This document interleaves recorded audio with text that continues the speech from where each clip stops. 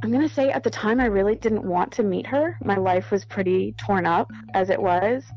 But the reason I said yes is I thought, what if this is the only chance I have? What if this is it? There's no more chances.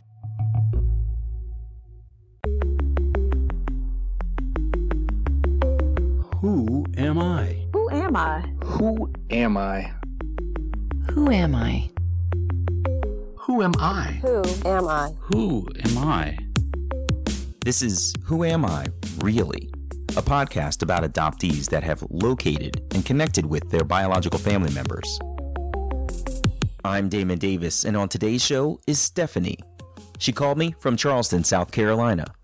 Stephanie grew up in a very wealthy family, and you'll hear her talk about the family's fortune. But pause before you pass judgment on how easy life must have been. Her story is filled with manipulative behavior, malicious intentions, and a foundation created from lies. But you'll also hear Stephanie's intelligence and tenacity to get through the tough times as she learned the truth about her adopted family's feelings towards her, the story of how she arrived in her aunt's care, and the tough road to connect with her sister. This is Stephanie's journey. Stephanie was born in upstate South Carolina. In her adopted family, she was the oldest child, and all of her siblings except for her half-brother are adopted.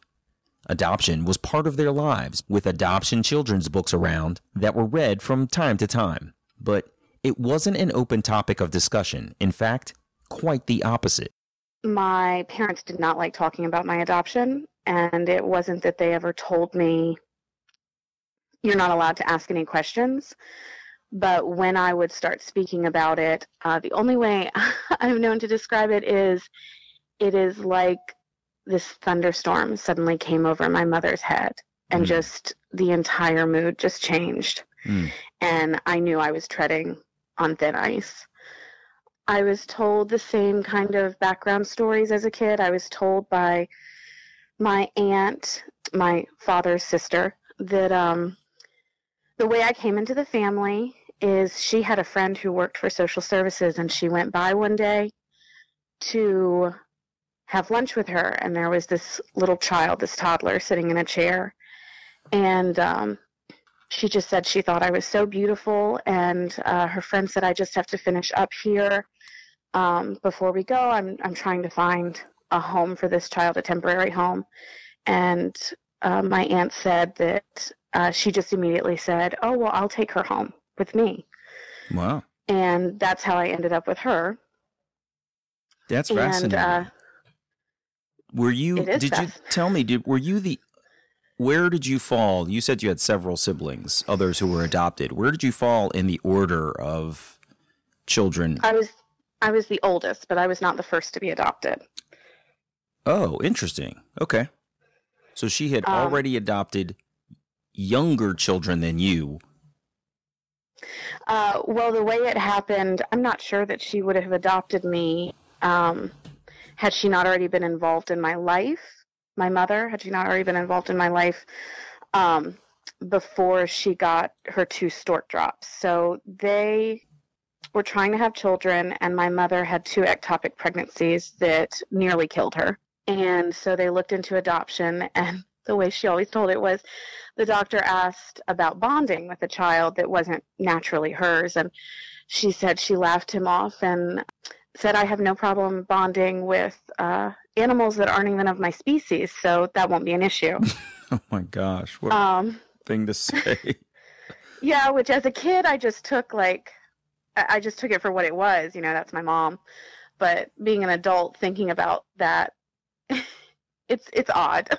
Stephanie's mother and father were both physicians, well connected in the hospital maternity wards, and they had thought about adoption before.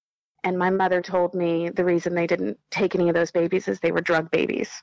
So Stephanie started to calculate, in her mind, her place with her mother. She figured out that her mother wasn't just desperate for any baby because she told Stephanie flat out that she had rejected some children in need. So it made Stephanie feel like she was not on solid footing within the family. Later, Stephanie found out that her mother's parents didn't believe in adoption, and that if a woman couldn't have children naturally, that was God's message that you were not intended to have children. I assumed that meant her mother had gone against her parents' religious beliefs. She said that's not the case at all. It wasn't a religious thing. My family is very snooty. They're very affluent, wealthy. But I keyed in on something Stephanie said earlier, that her mother would not have adopted her if Stephanie wasn't already in her life, and that Stephanie was living with her aunt. So you were saying that basically they didn't adopt some of the other children because they were drug babies, and she really would not have adopted you had she not already been in your life. You were living with your aunt. So what is your relationship to your mother then? We're very estranged. But I mean, is there a direct relationship? You are not her niece. You said you were living with your aunt. Your aunt was a social worker, and that's it. No, my aunt's not a social worker. She was in banking. Okay. But that's the story she told me. But that's not true. No, it's not true. They made it up. They made it up. So what was life like then for you as a child? It sounds like you were living under a cloud of deception that you didn't even realize was there. Did you detect other things that sort of made you feel like your adoption was in any way fake or taboo or anything like that? I definitely did. I don't necessarily have specific examples, but my mom even said when I finally knew more about it as a teenager, and I was just like flabbergasted, just completely appalled, but I also knew that I had to be very reserved because my feelings weren't acceptable. And so I was trying to let her know just how upset and unsure this made me feel when I finally learned more things. And she just said, "Oh, come on, Steph, you always knew. You were always the one asking questions. You always knew there was something up." Wow. And just shut down the conversation. That was the last time she talked about that. That was about 16 years ago, when Stephanie was a teenager. I wondered how the adopted siblings dealt with their mother's refusal to discuss adoption, but Stephanie says they never talked about it amongst one another. But one time, her older brother was visiting and casually raised something that stuck with her. He told me that if he were me, he would want to search for his birth mother.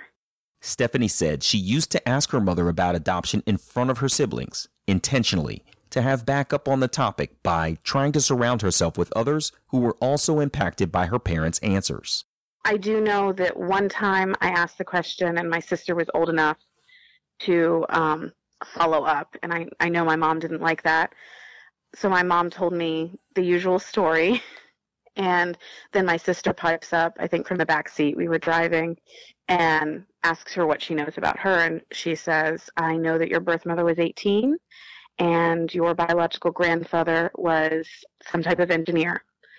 And then that leads the way for my youngest sibling, my brother, to ask something about him. And that's when I found out that I always knew he was premature, but he asked what they knew, and my mom said, "We don't really know much. She intended to keep you, and you were born premature, and she couldn't afford the medical care." Even as a kid, of course I didn't say anything, but even as a kid, I just remember my heart clenched. And I didn't know we were wealthy. My parents were very, they didn't talk about money. And it took a while. I was pretty naive. It took a while for me to realize we were well off. I just thought, well, everybody has 3 homes and that kind of thing. But I knew that we were well off enough that we could help someone like that. And so I remember my heart clenching, and I thought, that's how sad. Like, I wonder why they couldn't have just helped her until he was better. Stephanie's parents didn't know much about her siblings' families and how they were placed for adoption, and they tried to make it appear that they were equally ignorant of Stephanie's circumstances. I asked Stephanie about her brother's comment that if he were her, he'd want to find his birth mother. She revealed that he made the suggestion before she knew anything was amiss in the truth of her story. I was on a path to ask her about what made her want to search for her birth family. And I never decided to search. I was found. Really? Yeah, that's what started things. I was found. Stephanie was 18, a senior in high school, and she had been covertly speaking with her high school's guidance counselor. There had been an altercation with her father, who struggles with alcohol abuse, mental health issues, and some other things, Stephanie says. She reported that his station in life made it easier for him to cover his struggles. So my mother knew about some of them, but didn't think much of it. I had asked her not to leave me alone with him, and she didn't follow my request. So there was an altercation. I ended up getting the school guidance counselor, who I had been speaking to for a couple of months without them knowing. I went on my 18th birthday because the school guidance counselor met with us a couple times a year, and every time said, until you're 18, anything you say to me goes back to your parents. So I went in on my 18th birthday. Wow. So with that altercation, I had left the home for a couple of weeks, and then I'd come back for the holidays, which were dismal. And after my parents had met with a guidance counselor, and when you say you my left mother the left home, did you run away? Did you move in with someone else? What? No, I went to the beach house first, which was about 30 minutes away from our regular home. And then I stayed with some friends. And I always called my parents, even my dad, though he was furious with me because I was tearing down his life. He always said, well, she always lets us know where she is. You know, she always lets us know she's okay. Because I do have this loyalty to them, and they are my family. And anyway, my mother left. I don't know why she thought that was a good idea, but she went out of town to New England to look at boarding schools with my brother. And during that time, my father kicked me out of the house for good. And I again stayed with some friends until my aunt asked me to come live with her. And I did, much to my parents' dismay. So at that point, I was not living with them. But it was a very, very, very dark time. I was just crying for hours every day. It was a really bad time. Her parents were irritated that Stephanie had been rescued. They felt like her behavior deserved punishment. She should be made to fend for herself. And they were inflicting tough love on her to teach her to support herself. They wanted to be her only option and for her to come running back to them. They wanted me to just fall flat on my face, end up in a homeless shelter, and have to come back. I told Stephanie I didn't get the impression she was a bad kid, and she said her aunt used to say the same thing. In fact, her aunt believed that if they really felt she had issues, her parents would be doing everything they could to help her, not tear her down and speak ill of her. Stephanie said her mother's main issue with her was that her moral values were too high because she had issues with her father. That's a mother speaking to a daughter about the father she's not comfortable being alone with. Then this happened. One day she sat me down in the bedroom, and this is in between leaving the first time after that really bad altercation and then her going out of town and my father kicking me out. She sat me down in the bedroom and she said, this stays between us, but if you recant everything that you have ever said about your father and you go to everyone and say you're lying and you have a mental illness, I will send you to France for the summer after you graduate high school, and every single break you have during college, I will make sure that you go someplace you want to be and you don't have to come home. Wow. She wanted to pay to sweep everything under the rug and have you claim mental illness. Yes. And send you away. Wow. Yes. That is devious. Yeah. So it wasn't about the family. It was or me or anything. It was about her and how things appeared. In her family, Stephanie was always the one who followed the rules. She was seen as the goody two-shoes, so she was singled out as the easiest one to run over, and she was the scapegoat. Stephanie understood her place in the order of siblings, recognizing that if it came down to her or them, she would not be the favorite, and her father actually said so. My dad did tell me several times during childhood, and he said it almost as though it was nice. I remember at the time feeling relief and so thankful that he just said it because my mom would always deny it. But we were up at the farmhouse, and I don't know why I went upstairs, but I went up to my parents' bedroom, and he was there. I was probably looking for my mom, but I have no idea how it came up. But he was staring out the window, and I was on the stairs. And somehow it came up, and he said, yeah, you're the least favorite.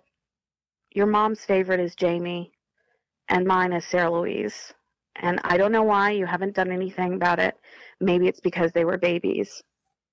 But you're not the favorite.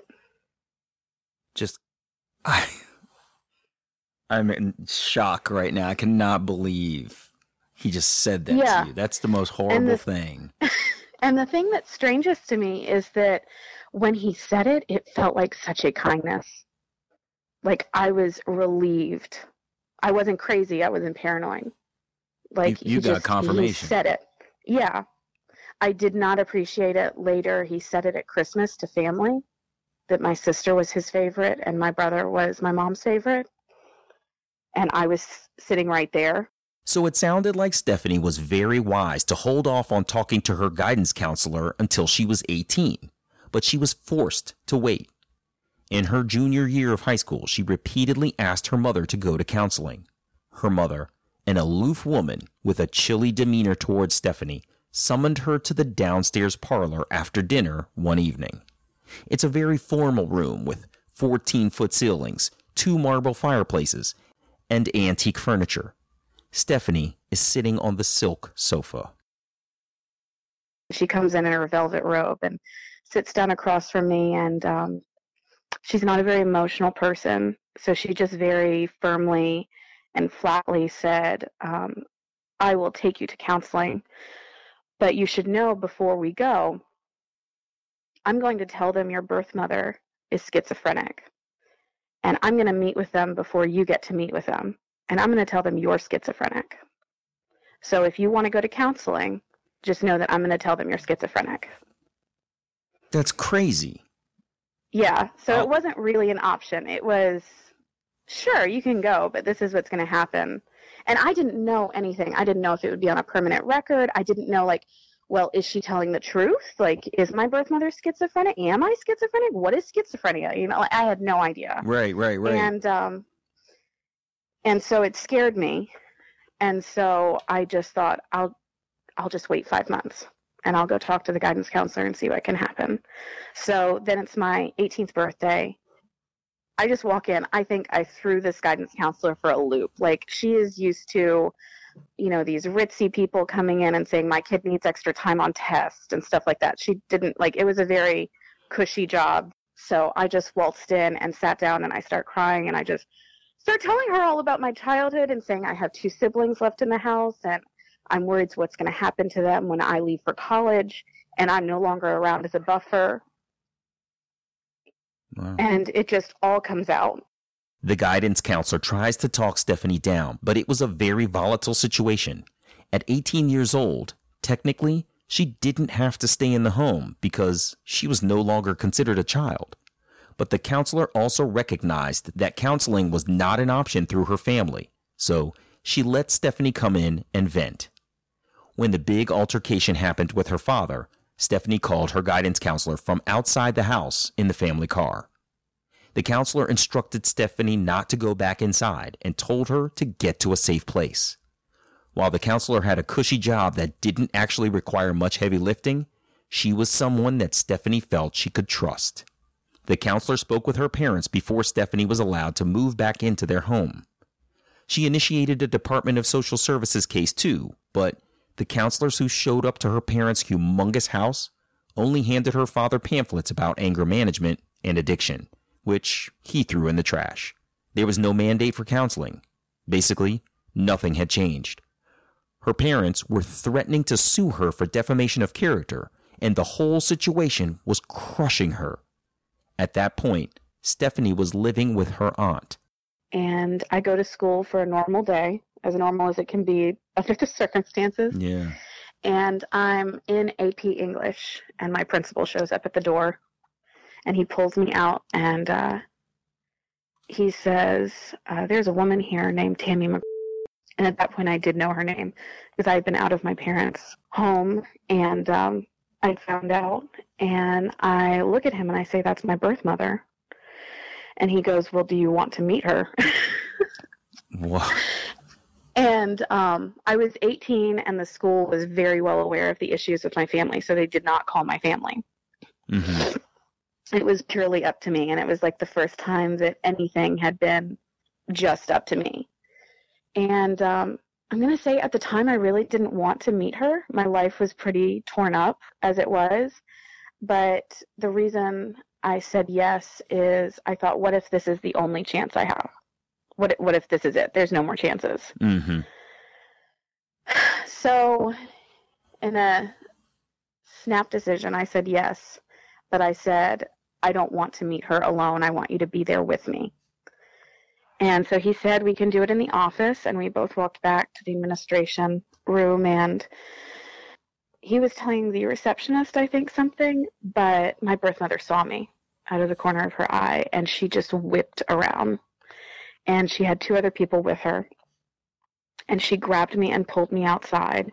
I wish she'd pulled me out to the front of the school, but I really didn't know what I was doing, and she pulled me out to the green. So, like, all my classmates are out there, the entire school. And it's not just the high school. It's middle school. It's the elementary school. Everybody's out there. Just, it's a break time. So, and she just starts talking a mile a minute, and the principal follows us out there, and everybody can see me. And I just remember that, like, all eyes being on me. Oh, my God. And she's clearly not stable. She's very odd. I can tell that the dynamic between her and her husband is off, and the dynamic is weird with my birth sister who's there, and like she gives them permission to hug me, but it's a very awkward hug. And she starts talking about she's bought me homeschooling books so that I can come move with her. She's out of state, and finish the school year with her because she knows I'm not living with my family. That she can take me today. Like, we can go. We can leave now, and I can graduate in her house, in her state, through homeschooling. And I'm just utterly lost. Like, I want to drop into a puddle on the ground and just disappear. Stephanie has no recollection of how things ended, and she has no idea how she made it through the rest of the school day. She left to pick up her aunt from work because she was borrowing the car, which needed gas. And we stop at the gas station, and she says, I have something to tell you. And I'm just waiting for it. I'm just waiting. She goes, your birth mother is in town. She's brought the family. Last night she was stalking your family and outside your home. And she just pauses and looks for a reaction. And learned from my mother, I was just very cool and calm and collected. And I just flatly responded, oh, I know. She came to school today. Got out of the car and started pumping gas. Oh, my gosh. Yeah. What? It's one of the best moments of my life. Just finally know something that no one else knew, and they like think they're revealing this big secret. I'm like, oh no, this is already blown up. Y'all have no idea. Her birth mother, Tammy, had been walking up and down the sidewalk outside the family house in the rain. Her parents called a private investigator to try to learn more about her and watch out for her return, scared that she was going to do something more than pace their sidewalk since she had traveled from another state to make an appearance at their home. Stephanie admits that her mother was fairly tenacious to pursue her at school. But recall that Stephanie said she already knew the woman's name before she was pulled out of AP English. Well, I'm pretty tenacious too.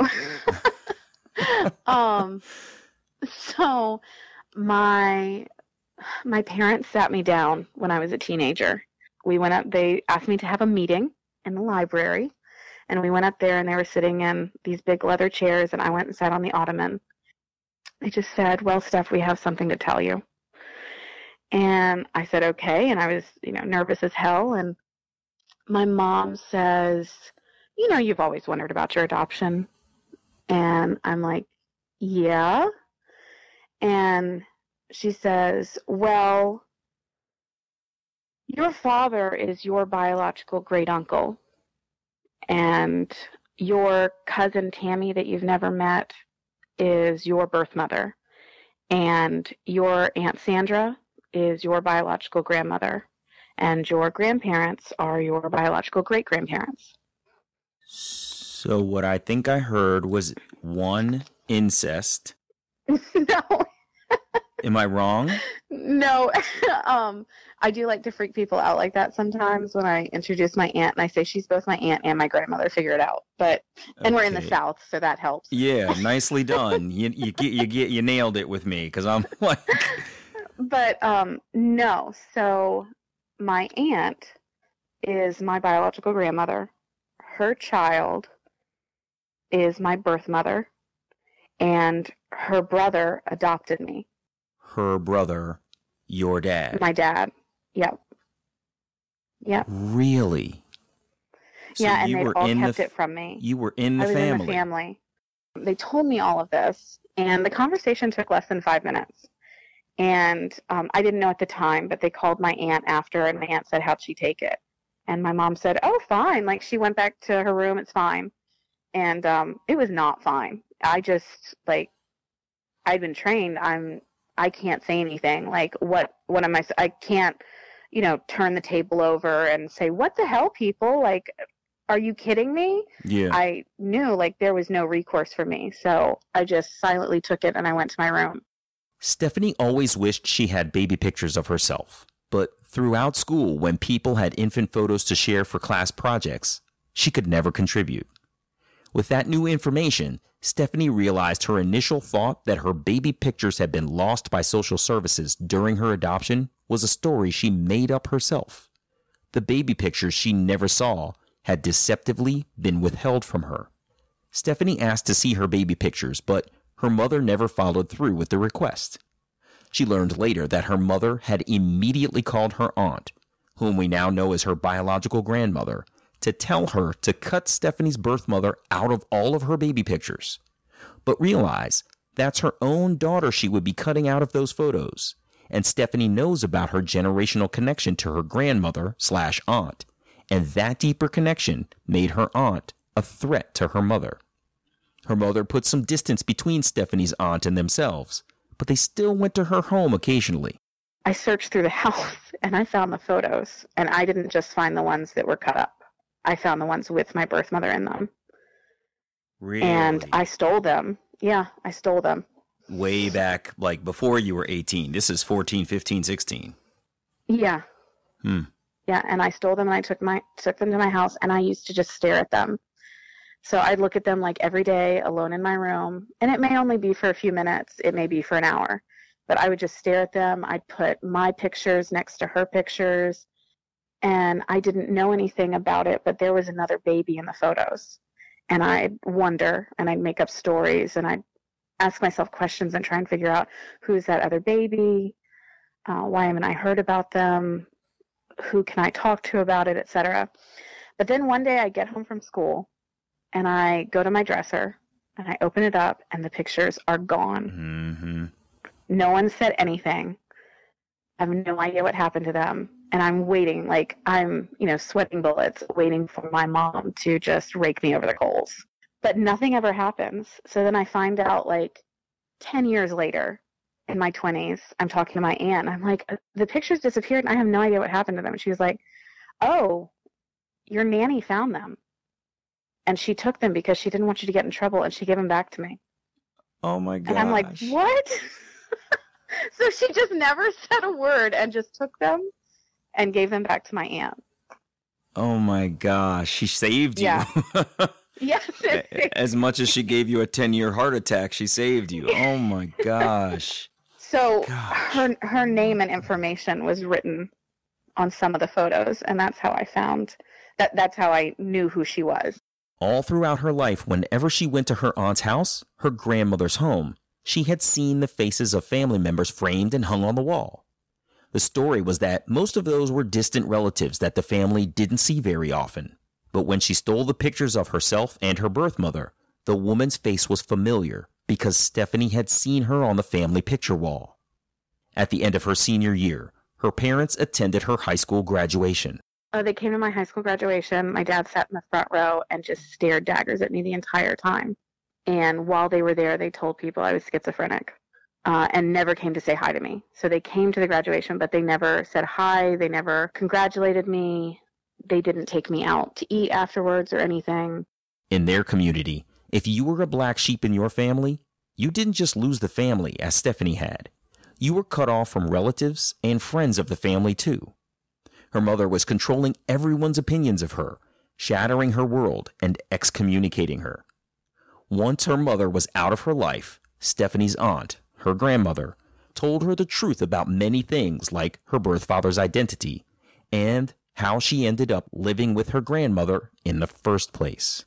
So the real story is I was born to my birth mother, and she lived about 3 hours away from my aunt, and my aunt tried to help take care of us, and then my sister came along.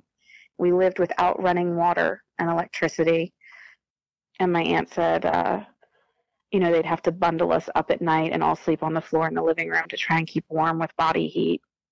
And so it was really, really difficult. My aunt eventually got my birth mother to move us down to where we live now, and everything just disintegrated for my birth mother. There were violent fights between her and her husband, which affected me, and I later found out about. And, there wasn't enough food.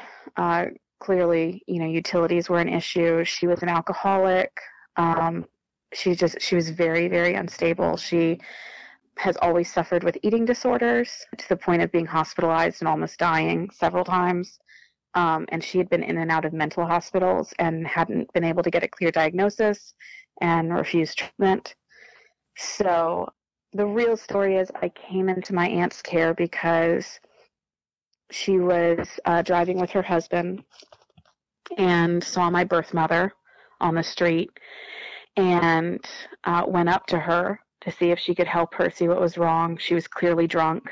She was very violent. She beat my aunt up. Punched her in the face, and my aunt can't get my birth mother to really talk to her. It's clear she's not going to be able to help my birth mother, so she just starts screaming at her, "Where is your baby? Where is your baby?"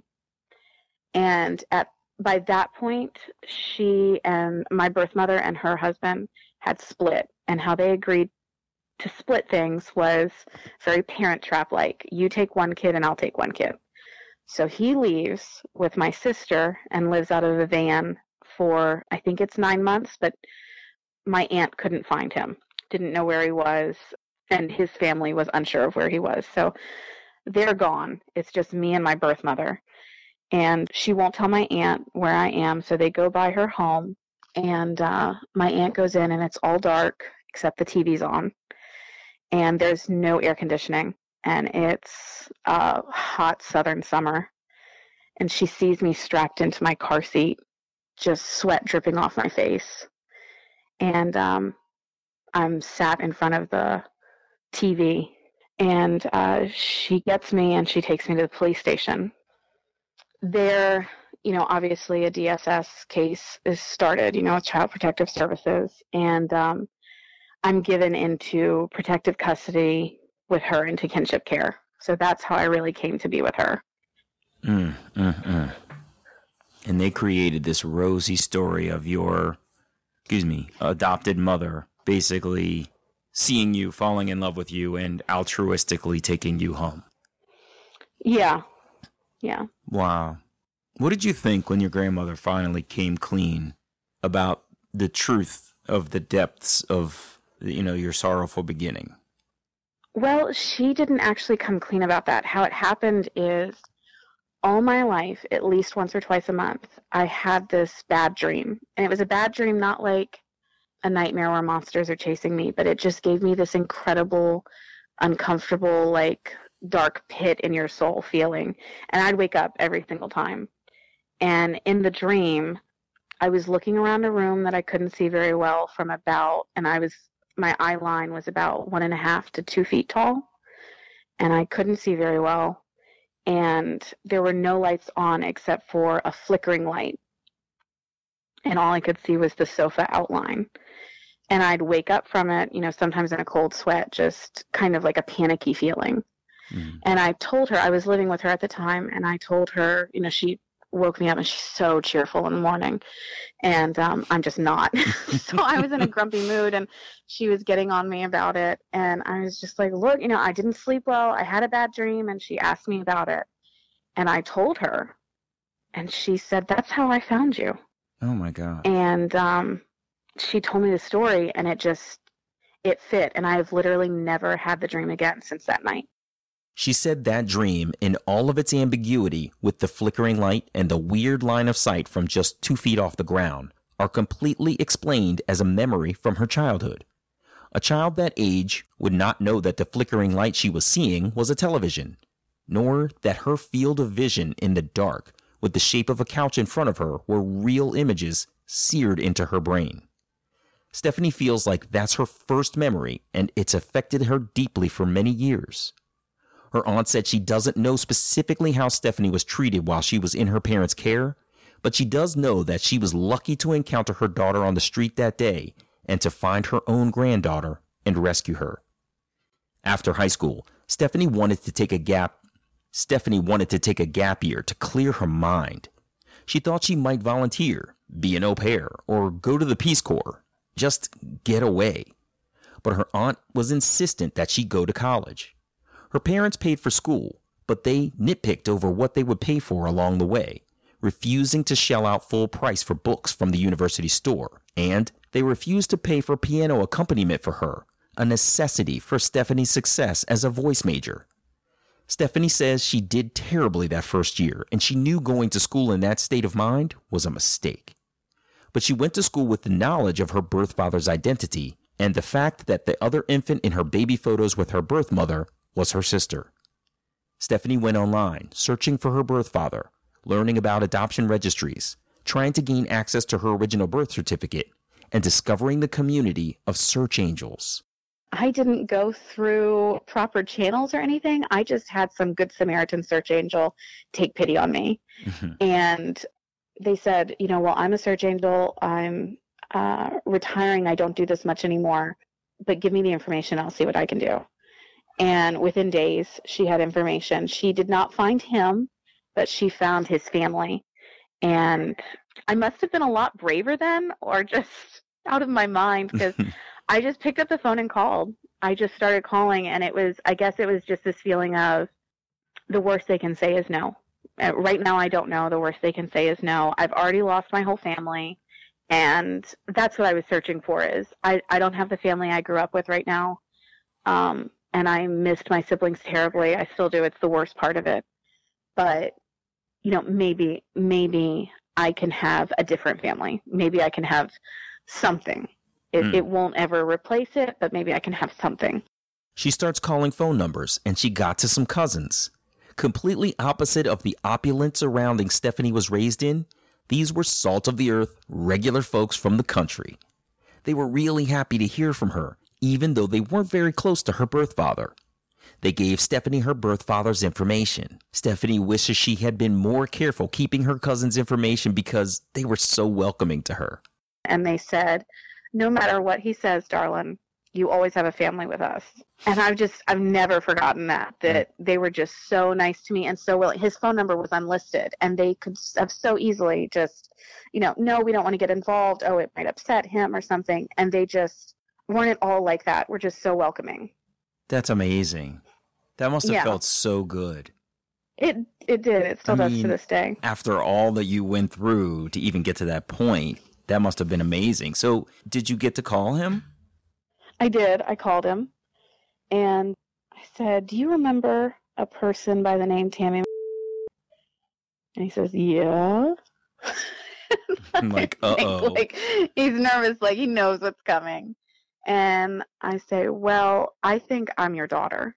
And he just kind of pauses. He takes it better probably than I would have if I got that phone call. Mm-hmm. And he just pauses. He's very calm about it. And he's just like, okay, so what do you want to know? Stephanie asked all of the basic questions like, what's his eye color and how tall is he? She quickly learned that at 5 feet 2 inches tall, she missed out on his genetic contribution because he's 6 feet tall. When he heard how short she was, he laughed a bit. He shared that he has blue eyes, like herself. I found out that he was a musician and played guitar and sang. And, I was a singer. Yeah. And that felt really, really good because my mom always hated that I was musical.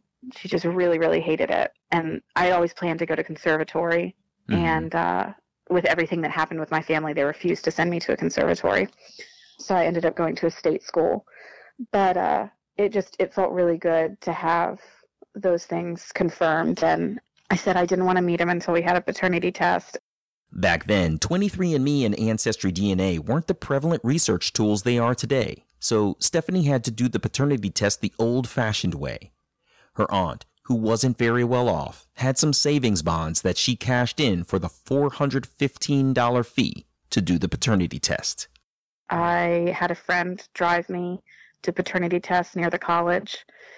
Then he drove 2 hours down to the same paternity place and was tested. And I had told him I didn't want to meet him until after the results were in, but he called and said, "Hey, I'm here. I know you said you didn't want to meet, but can I just see you?" And he said, "I've got my family with me, my wife and daughter." And so I had a friend who was dating somebody, and neither of us had cars, but he had a car. He was older. And I said, "Girl, you need to flirt like you have never flirted before, because he needs to drive me to see my birth father." And and she did. Wow. And so this guy who had no idea what he was getting into drove me and my friend to meet my birth father. And we did, and he hugged me and introduced me to his wife and daughter. And the next week we got the results. And the paternity place called me, and obviously they'd met both of us, and they gave me the results, and it sounded like the woman who was reading the results to me was going to cry with me, because I start crying, and I'm like, "Oh my God, really?" And she, gets excited and teary too. And then I wanted to wait. I wanted to wait so bad and to see if he would call me, because I knew that they had told him. And I could only wait like 15 minutes. I was like, well, screw it. I'm calling him. So I called him, and he was happy and teary, and yeah, we got the results and all this type of stuff. So I went up to stay with him for a night. Her birth father lived right in the area where Stephanie was born, and it was exactly the opposite of her experience growing up. Her birth father lived in a single-wide trailer with a built-out porch down a dirt road. He told Stephanie he was a little worried about her if she would go stay with him and his family if she didn't even know them. I had to tell him, I was like, well, before we agreed to do paternity testing, me and my aunt drove, I guess it was about 5 hours. And I said, we drove 5 hours there and back just to drive by your house a couple of times. And I had already seen your daughter. She was outside riding her bike when I drove by. And so my aunt knew where I was. I knew where I was going. But I didn't want to tell you that because it's stalkerish. A little, but wow, that's crazy. So he was like, well, that does make me feel better that you know more than just go someplace you don't even know. Stephanie had seen her younger half-sister in the yard, and things were going well in reunion so far. So she began to ask her birth father about the other infant in her baby pictures. Actually, her aunt, her grandmother, knew where her sister was. She was still in high school, living with the family that raised her, but she was never formally adopted. Her sister had the exact opposite situation from Stephanie, whose maternal great-uncle raised her. In Stephanie's sister's case, her paternal great-aunt raised her. Initiating contact, Stephanie wrote her sister a letter. Then they began speaking by phone. Stephanie remembers meandering about campus, talking to her sister on her cell phone in the courtyard at night because her dorm room had no privacy. It was good conversation. We have very different backgrounds, just like me and my birth father, just the way we were raised. But it was a good conversation, but then all of a sudden it stopped. And the letter writing and everything, and I got a note saying, don't contact me. I think that you are in cahoots with our birth mother. I want nothing to do with her. I think that she's really writing these letters, and it's not you. And it was just very kind of paranoid. My aunt and I actually drove up after that because I thought, well, if I could just see her in person, maybe she'll realize, like, I'm not that bad. Right. And we went to her house, and she refused to see me. But she has, the person who raised her, who she calls mom, she's very fragile, kind of like my mom. My sister says she always told her the truth and never tried to skew her mind. But I feel like maybe she, that's the person she trusted the most was her mom. And I feel like maybe she wasn't happy with me coming into her life. Their relationship shattered too for over 10 years. Then, in 2016, Stephanie's tenacity kicked in again. She located her sister online within minutes. She got all of her information, including her married name and the fact that she had 3 children. She reached out to her sister's father, the man her birth mother married while she was pregnant with Stephanie.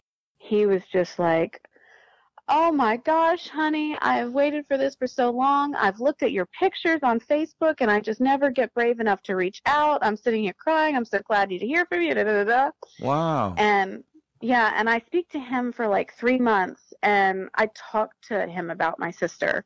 I tell him, what I tried. I'm really scared to reach out again. I don't know why, but she thinks that I'm involved with our birth mother who made her life hell when she was a kid. And part of that is because she did not have the benefit of an official adoption, so she was not as protected as I was. Eventually, he gets her to reach out to me, and she friends me on Facebook, and it's all very superficial for a while, and then we have those, like, adoptee reunion conversations that go for, like, hours into the night. My husband is sitting there going, like, "Are y'all ever going to stop talking? Like, it's 3 a.m. When are you going to sleep? You got to get up tomorrow." And I'm like, I know. It'll a little bit. And you don't want it to end. Yeah. Yeah. Yeah. So she and I are still talking, and we spent last Thanksgiving together. Her family and kids came down and stayed with me, which was a whole different kind of craziness. There's still awkwardness because we do have very different backgrounds, and I try and tread lightly so that I don't want to offend or anything, but I think sometimes it's hard for her to understand my world and me to understand hers, and so we just have some different priorities, and I wish that wasn't there.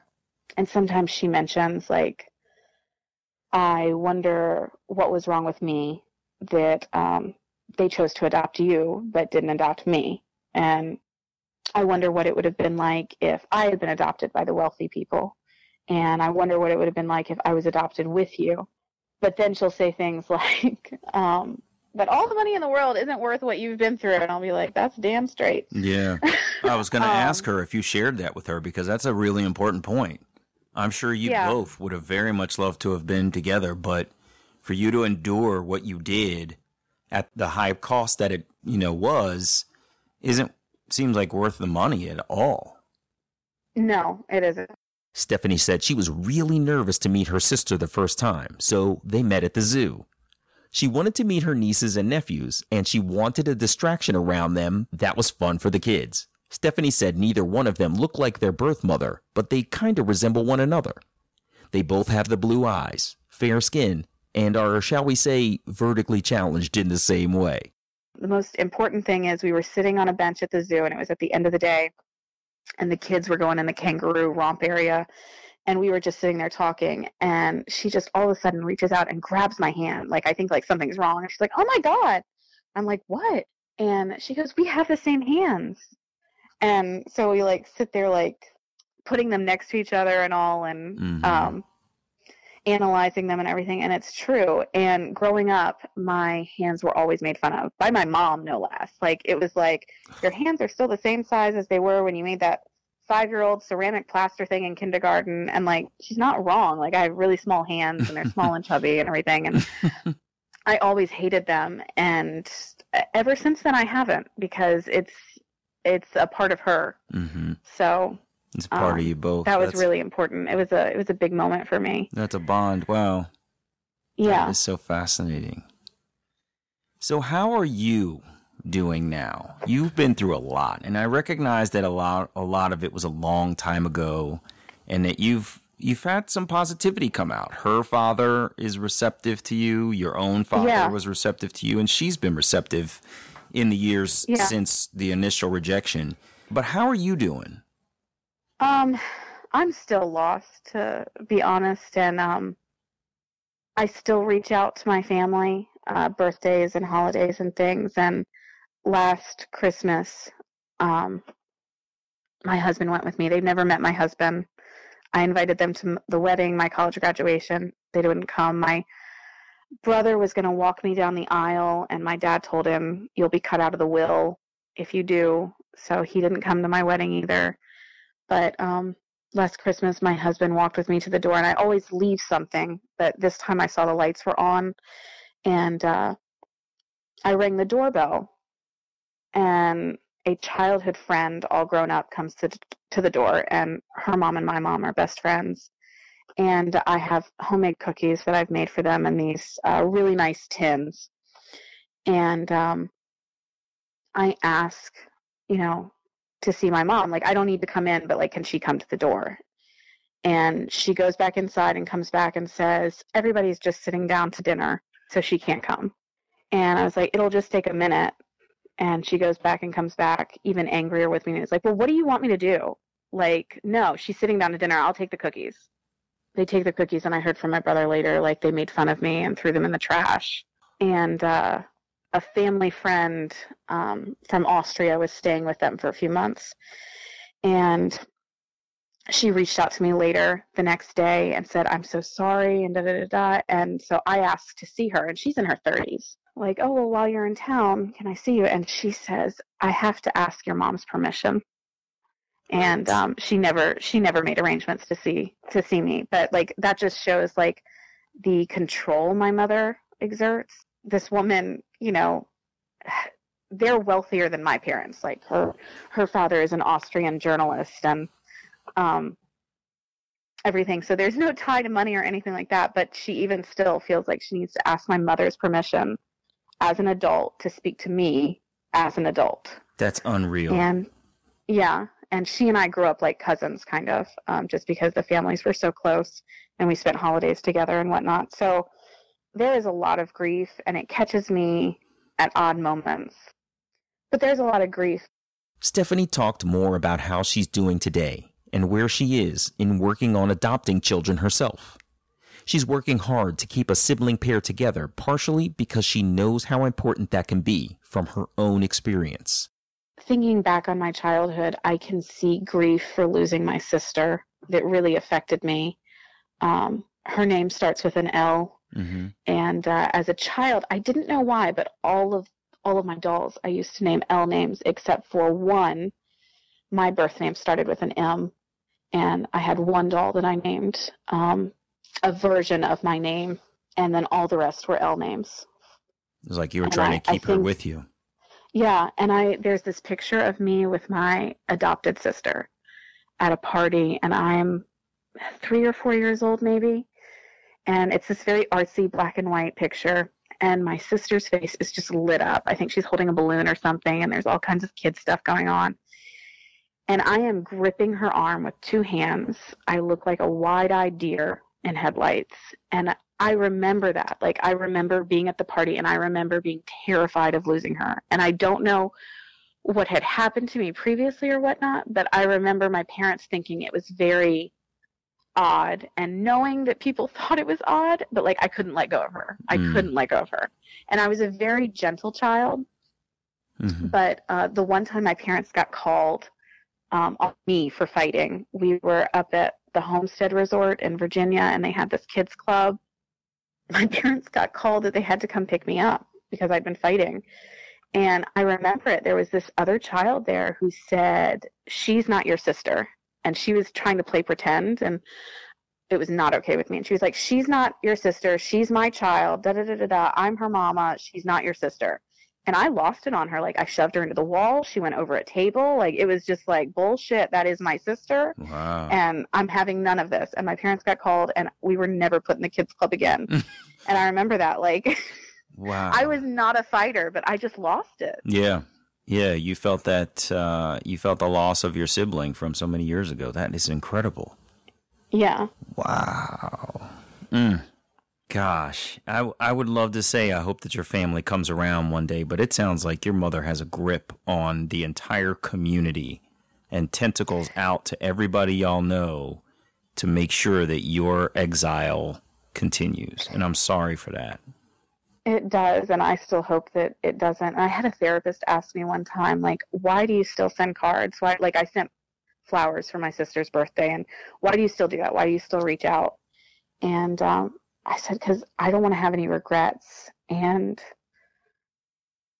I know they may not love me, but I can't help but love them.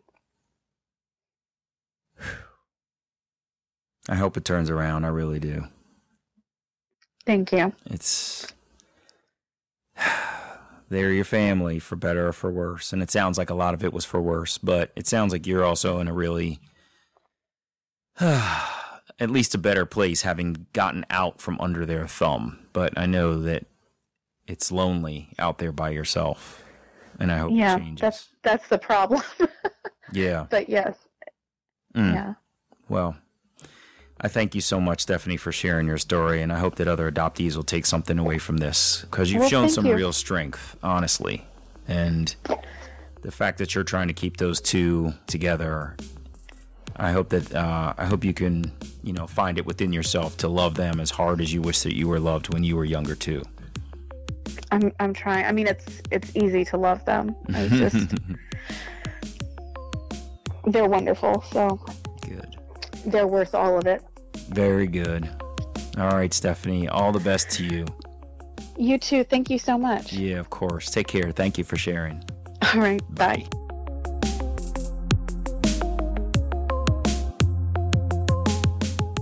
Hey, it's me. Stephanie's experience was just surreal, as so many adoption journeys are. As she was telling the heartbreaking tale of her grandmother, her aunt, finding her strapped into her car seat, sweating in a home with no utilities in the southern heat, my heart was breaking for the infant she used to be. I later thought of the staunch opponents of adoption who speak in extremes when they say that a child should be kept with their mother at all costs. I know they don't mean to the detriment of the infant, as would have been the case for Stephanie, but hers is a prime example of how we have to choose our words very carefully and not speak in extremes when it comes to our desire to keep children with their birth mothers. An infant should never be coerced or bought from its mother, but when the child is in danger and the mother is not accessing or engaging with interventions offered to her, another home must be found. That part of Stephanie's journey also underscored for me another point so many adoptees and researchers have highlighted as a detriment of adoption: the scarring that it can leave on a child. The fact that Stephanie was having recurring dreams as a teenager that replayed her experiences as an infant strapped into that hot car seat shows that a child's mind does have traumatic memories burned into it at an early age. Stephanie also told me that the blueprint of her adoption is generational, as she's currently working to adopt and unite children in her biological family. Let's just say another terrible situation has introduced new cases of children in need of another home because parental rights were terminated. The siblings in Stephanie's biological family were separated in foster care, but Stephanie is working hard to fight to keep the siblings together.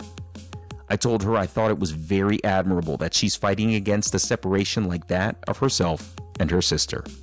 I'm Damon Davis, and I hope you'll find something in Stephanie's journey that inspires you, validates your feelings about wanting to search, or motivates you to have the strength along your journey to learn, who am I, really? If you would like to share your adoption journey and your attempt to connect with your biological family, please visit whoamireallypodcast.com/share. You can choose to share your whole story, maintain some privacy about parts of your story, or share completely anonymously. You can find the show at facebook.com/WAIReally or follow me on Twitter at WAIReally. And please, if you like the show, you can subscribe to Who Am I Really on Apple Podcasts, Google Play, Stitcher, TuneIn Radio, or wherever you get your podcasts. And while you're there, take a moment to share a rating or leave a comment. Those ratings can help others find the podcast too.